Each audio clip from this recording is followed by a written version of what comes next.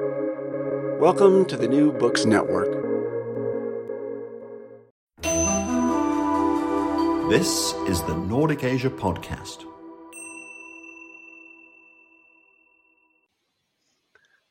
Welcome to the Nordic Asia Podcast, a collaboration sharing expertise on Asia across the Nordic region. My name is Arve Hansen. I'm a researcher at Center for Development and Environment at the University of Oslo, and I'm a leader of the Norwegian Network for Asian Studies. And I'm here today with Dennis Arno, a geographical political economist from the University of Amsterdam, and Thomas Sætre Jacobsen, a geographer affiliated with the Norwegian University of Science and Technology. They both have long experience doing research on labor and migration in Asia. Dennis in Southeast Asia, including in Cambodia, Myanmar, Thailand, and Vietnam, and Thomas in China. Today, they join us to help us understand precarious labor in Asia, focusing particularly on the quite different cases of China and Cambodia. We will give particular attention to the impacts of the COVID-19 pandemic on migrant workers. Welcome, Dennis and Thomas, and thank you for taking the time to join us from Amsterdam and Trondheim. So let's start with some of the basics here. Creating jobs and providing decent employment is central to global development agendas. Indeed, Sustainable Development Goal 8 targets nothing less than decent work for all by 2030. Yet the precarization of work is seen as a defining feature of late capitalism. Can you help us understand what this means and what it means in China and Cambodia? Thomas, let's start in China. Well, let's begin with some basic framework for understanding precarization in China. There are about 280 million rural migrant workers in China, people who have left the countryside to work in more urban areas or in other industries located closer to the countryside, but still urban or wage work. And in total, there are about 770 million workers in China. So 280 million workers is quite a huge number. And of the 770 million workers, there are quite a few working in rural areas with farm work. So to say something about precarious work in China, a lot has been done in terms of legal measures to secure that work in urban areas is not precarious, that people have a working contract, that they have set working hours, maternity leave, vacation, and so forth. However, compliance is very low, so a lot of workers basically don't have a working contract, they don't have a set working hour, and so forth. So there's a lot of precarious or insecure work in urban areas. Rural migrant workers typically find work in urban industries. The face of the rural migrant workforce in China are these workers in the garment industries or the apparel industries working along the assembly lines. And they constitute a major productive force in China and are about 30% of the total urban or rural migrant worker demographic. However, a lot of workers are also working in other more small-scale petty commodity workplaces where there are few workers, there is an owner with small-scale capital involved. These are typical restaurants, hair salons, and other service industries which are important in servicing the urban communities. And there you will typically find a lot of rural migrant workers working in quite difficult situations. What is interesting, just to give a backdrop of the Chinese case, is to know that these rural migrant workers, when they enter the city, they normally don't have a legal status in urban areas, meaning their government registration is in rural areas where they are born and they have been socialized and they grew up before moving to the city. So in terms of social protection, it's difficult for them to access it in the city. And here I'm thinking of things like unemployment insurance. I'm thinking of healthcare, and if you get pregnant, maternity healthcare, and so forth. But also for the children of migrant workers, the case often that they leave their children back in the villages when they move to the city, because urban governments have ways to make these parents pay extra fees, and they have these separate schools for migrant worker children, which are very poor standard and so forth. So there's a lot of barriers to bringing children to the city. And there's also another barrier, which is the high costs of living in urban areas. So this kind of hukou system, it's called in China, where workers are registered in their place of birth, makes a difference to the precarious nature of work for the rural migrant workers, who then are less able to access urban public goods, so to speak. So this also means that these workers are to a large extent, and this is what I've been focusing on a lot in my work, reliant upon agriculture and rural land for survival. Particularly if you look at people's trajectory over time, you will see that whenever they get sick or unemployed or pregnant, they return to the village, to their hometown, to recuperate or to live off the land for some time. And just to wrap up this introduction, I think it's also important to say something briefly about then changes in land and agricultural relations during the last decade or so in China, as these rural migrant workers are so dependent upon land for their long-term survival and social protection. During the last decade or so, since largely around 2008, the Chinese government have tried to make land in rural areas switch hands more easily.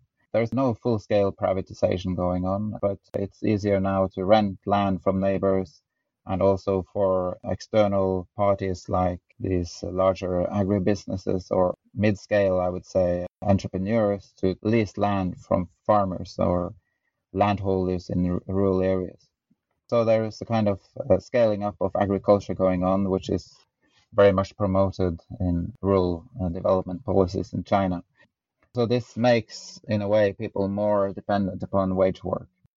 Another force which is making people more dependent upon wage work is the fact that a lot of land has been expropriated and privatized in this more large-scale construction projects going on, particularly in the outskirts of cities. And so a lot of farmers or former farmers have lost their land and became full-scale workers or proletarianized forcefully, you can say. So in a way, just to sum up this introduction, the urban labor market becomes more important for the social reproduction of these workers. So this precarious nature of the work really impinges upon their situation. I'm not saying workers are powerless, but I'm saying that due to the weak implementation of the legal code and the weak or lack of, I would say, to some extent, an active community among workers in urban areas, partly because of this circular rural-urban migration of these workers, and also because of the hukou system, it's very difficult for workers to become this very strong collective force and change the broad-scale working conditions in China. Thank you very much for that excellent overview, Thomas. So Dennis, what about you? What does precarious work mean to you, and how does it resonate with the research that you've been doing on migrant workers in Cambodia? Sure. First of all, I'd like to talk about Cambodia's position, so to speak, in the global division of labor. It's not an advantageous position. It's a position of structural weakness. Cambodia is a very small country in comparison to China, the population of only 15 million. It was only in the early 1990s that Cambodia emerged from over 2 decades of conflict, first pulled into the U.S. wars in Indochina, of course, and leading to the Khmer Rouge takeover of the country, which is a very familiar story. But essentially, in the 1990s, Cambodia emerged with a eviscerated state and an economy that was in shambles. So it really started from a poor starting point, shall we say. Going forward to today, the country still lacks economic diversification. There are 4 so-called economic growth pillars in the country, which are construction, agro-industry, tourism, and garments. We'll come back to later on with the COVID discussion. 2 of them are really quite devastated for over a year. And it's a rapidly urbanizing economy similar to China. There have been very big changes in terms of land tenure and ownership, and a lot of both landless people and more so land poor people migrating to urban areas, but also migrating internationally, especially to Thailand. Across the board, I would say that work is quite precarious in this context. Importantly, that there are limited opportunities, I would say, for Cambodia to upgrade, so to speak, in its position in the global economy. Basically, the country really struggles to maintain a position in lower value-added segments of the global apparel industry. For example, there is really no significant diversification in terms of industry going on into electronics or auto or other sectors of that sort, which you find in Vietnam, of course. So zooming in a bit more to the garment sector, which is the sector I know the most. It's the one I've been studying for quite some time.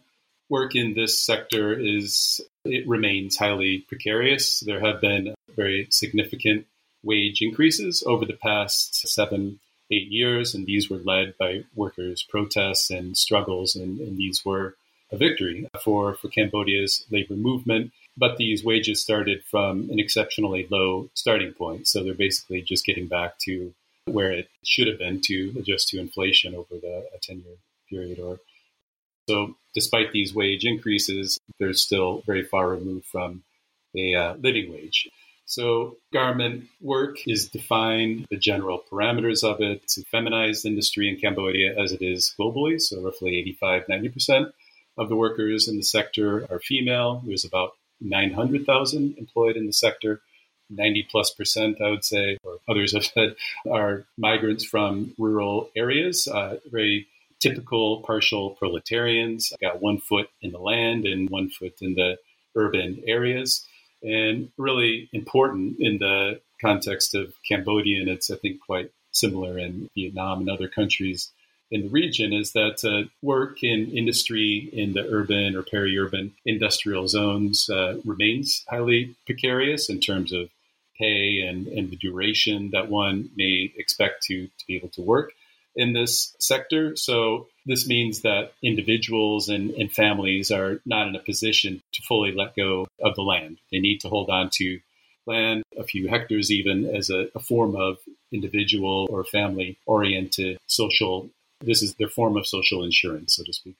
At the same time, the land holdings are so small that families are not able to make a sufficient living from the land. So they're stuck in neither one or the other and are trying to maintain both precarious work in urban areas as well as precarious small-scale land holdings in rural areas. And it's a cycle that few are able to get out of. And what you find increasingly in Cambodia is debt. That has really made a huge presence throughout the country. According to many sources, Cambodia is the country with the highest penetration of microfinance in the world. Average individual amounts of debt are astronomical in relation to the kinds of wages that people are making. So in relation to this precarious land holdings and precarious forms of work that people have, they're increasingly taking out loans in order to subsidize effectively their participation in the labor market or for schooling, healthcare, and various other things of that sort. Thank you very much, Dennis, for that excellent overview. Now, as you touched upon, the COVID-19 pandemic obviously had severe impacts on the lives and livelihoods of workers around the world, really. In Asia, the hardships of the many Indian migrant workers who walked a long way home after lockdown was imposed in the country gave the topic some brief international attention. Relatively little attention has been given to the situation of workers in East and Southeast Asia during the pandemic. Now, how has the pandemic influenced their lives and how do they cope during lockdown? Thomas, let's start in China again. Well, regarding the lockdown, I think it's interesting to take the Chinese particulars into consideration because the lockdown started around the Chinese New Year celebrations around January 2020. And a lot of rural migrant workers, we focus on that population, had gone home to their villages to celebrate. And what's interesting about the situation or the impact of the COVID is that a lot of people then chose or could not return to their workplaces in more urban areas. So again, this kind of demonstrates the importance of this situation for most of the rural migrant workers, 1 foot on the land and 1 in the city. So a lot of them didn't receive their wages or didn't have any wage work to fall back upon. So a lot of them went unemployed and returned to the land. And similarly to the situation in Cambodia, in the area where I've been doing most work in southwestern China, the situation for most rural households is that they have very small plots of land and they are basically not able to live off the land, so to speak, alone. So they are in need of these wage working opportunities. But to say a bit more about which groups were most affected, it's of course a lot of the service economy workers who deliver food, who are working in food production and other services, hairdressers and beautification salons and all that kind of small scale wage work, which is in urban areas. And a lot of that was closed down, particularly to begin with. As the pandemic and the response to it moved on, it, of course, also hit the more central parts of the economy, the manufacturing sector, where a lot of workers lost their jobs as global demand started slumping. And a lot of these workers also then returned home to their villages. And in a way, the situation is similar to what happened in 2008 when you had the financial crash. A lot of workers returning home. Back then, it was 20 million migrant workers who returned home. I have to say it's quite difficult to get very good overview of what's going on. It's easier to say something about what kind of policies the Chinese government is trying to implement to combat the more large-scale unemployment it's witnessing. And they have been rolling out these vocational training programs, which they were big on also before the pandemic, where workers are trained to learn and master a profession. And they also open up more education opportunities. So there's more people in higher education. But yeah, these possibilities are mainly not open for rural migrant workers who are not able to afford or don't have the urban hukou registration, which I mentioned, which is often a requirement for these programs. So yeah, it's difficult to say more than that without getting on thin ice, but it's definitely a kind of situation that illustrates again this importance of rural-urban mobility and the reliance that so many urban workers have on rural land for their long-term social protection. I think it kind of opens up a rift in the normalcy of precariousness in that sense. It shows kind of this situation very starkly. I'll leave it there. Thank you for these insights, Thomas. Now, Dennis, if you've heard little about the situation of workers in China during the pandemic, we've heard close to nothing about the situation for workers in Cambodia, or that is the rest of us at least. I know you've heard quite a bit. So what can you tell us about the situation in Cambodia? Well, first of all, I'll qualify this. I've not been to Cambodia throughout the pandemic. I've not left Amsterdam. In fact, it's been about 2 years since I was there. So there are limitations to what I know, of course, about the situation there. I did do a desk-based study for a Dutch trade union, the CNV, which was published earlier this year. So in that process, I was in touch with a lot of stakeholders from the trade unions, the Employers Association, ILO, and others of that sort. So much of the knowledge I have is from that and then other media reports and kind of informal conversations with colleagues there. So what I can say very briefly in terms of the COVID impacts, and in 2020, there were a very limited number of cases in Cambodia. So there weren't widespread lockdowns. That's changed this year, but in 2020, that wasn't the case. But certain sectors of the economy were very much impacted. Tourism, I mentioned earlier, is essential to the Cambodian economy. And yeah, of course, there were no tourists going to Cambodia throughout the pandemic, so that had a massive impacts on thousands of workers' livelihoods. Garment manufacturing, which is the one that I studied, was impacted, not as dramatically as we may have expected in terms of the level of production and export. The country definitely took a hit on the whole due to decreased demand from European and North American markets, but it wasn't as dramatic as we could have expected. Still, if we look at it in terms of precarity and the livelihoods of workers, it had dramatic consequences, even these relatively minor decreases in exports. It meant that some factories were closed for a few weeks here and there. Some closed permanently, not a huge number of them. More significantly, from what I understand, slowdowns, a fewer number of orders, so workers doing 8 hours a day rather than 10 or 12, which is the norm, and those overtime hours are really essential. It's structured into the wage for them to be able to get by. They have to be working really excessive amounts of overtime, which is another story. But anyway, COVID impacted workers' capacity to do that.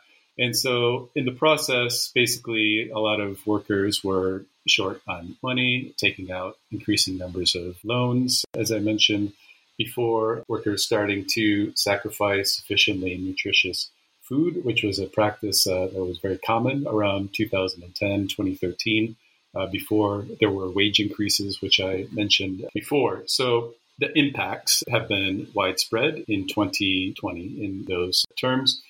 At the factory floor, from what I understand, issues around collective bargaining or sufficiently transparent wage payments and maternity leave and these kinds of issues, which are always an uphill battle in a context like Cambodia, have really been put to the side. And it's just about, do we have work or don't we have work? And so people are focusing on really much more basic survival kinds of issues, and these others, which are critical, of course, get pushed to the side for the moment. So that's one major issue, and that may have lasting effects. It may take a long time in order to get those issues back onto the agenda. 2021, the situation has changed for the worse in terms of COVID. There have been outbreaks in April and in May and so-called red zones. So many parts of Phnom Penh and other areas have been in a complete lockdown. This led to many factory closures, and there have been some ad hoc state-led initiatives to help people out during this time, like a partial wage subsidy for garment and select other formal sector workers in the country, of which there are few. The garment industry is really by far the biggest formal sector employer in the country. There have also been monthly cash transfers to the so-called identified poor. These are poorest of the poor, not somebody who is employed. Somebody who's employed is not in that category. And more recently, some one-off cash transfers and food provisions and things of that sort in urban areas. But from what I understand, these have been ad hoc and sufficient. And again, people are sacrificing sufficiently nutritious food and all kinds of devastating consequences. So the current phase of the pandemic is wreaking much more havoc, I would say. And that's sort of where things are at the moment. Cambodia, it does have a vaccination program and is rolling it out. As I understand, about 15% of the population have been vaccinated, and that's relatively high. If you think Japan is only at, I think, 13% or something like that, if I've got the numbers right. And interestingly, this is because of the close geopolitical relations with China. Cambodia is one of China's key geopolitical allies in the Southeast Asia region. And so you see this vaccine diplomacy playing out in the case of Cambodia and its relations with China. Thank you very much, Dennis. Now, I'm learning a lot from listening to both of you. And my final questions are rather big. If we go back to the beginning, when I said that we're supposed just 9 years from now to have decent work for all, if we are to achieve the Sustainable Development Goals. Now, what do you think these cases, China and Cambodia, tell us about labor and work in late capitalism? And what kind of long-term impacts do you think the pandemic will have? What are the prospects for decent work in these countries? Thomas, let's start with you. It's a good question and something to ponder upon for the coming years, I'm sure. I guess I'm not very optimistic regarding the goal of getting to those 2030 goals. Particularly, I think the pandemic and things that Dennis touched upon regarding issues that were important for workers, including maternity leave and paid vacation and stuff like that, have kind of fallen down the list of priorities. So, yeah, I'm not that optimistic. I think it's interesting if you look at the more long-term developments in China to think about labor demand and labor supply and what this does to precarious work. Because what you have seen since 2008, you have seen when you had the financial crisis that hit China then in the autumn 2008, you saw that a lot of workers became unemployed, returned back to their villages, and there was also some labor militancy in the years coming afterwards where workers demanded high wages particularly. And actually, in the industry, they had a shortage of labor, and they had quite substantial wage increases after 2012, 2013. But what's going on then is you have more and more automation and workers being made redundant by machine. And again, we don't have the full image there. But my worry is that if we do this and at the same time people lose their access to land, which I mentioned earlier, a lot of farmers have lost their access to land, you will see more difficult situations arising for these workers. So I guess that's that. But of course, I'm always hoping and looking for glimmers of collective action. And what we have seen during the pandemic is that, and this is quite interesting and novel in the Chinese case at least, is that small-scale business owners and migrant workers have joined forces to protest the government and local landlords and calling for rent cuts. So they want to get their accommodation at a lower price. And this is, of course, related to the fact that they are short on money and that the money supply and the wages are more disconnected and not so easily to access.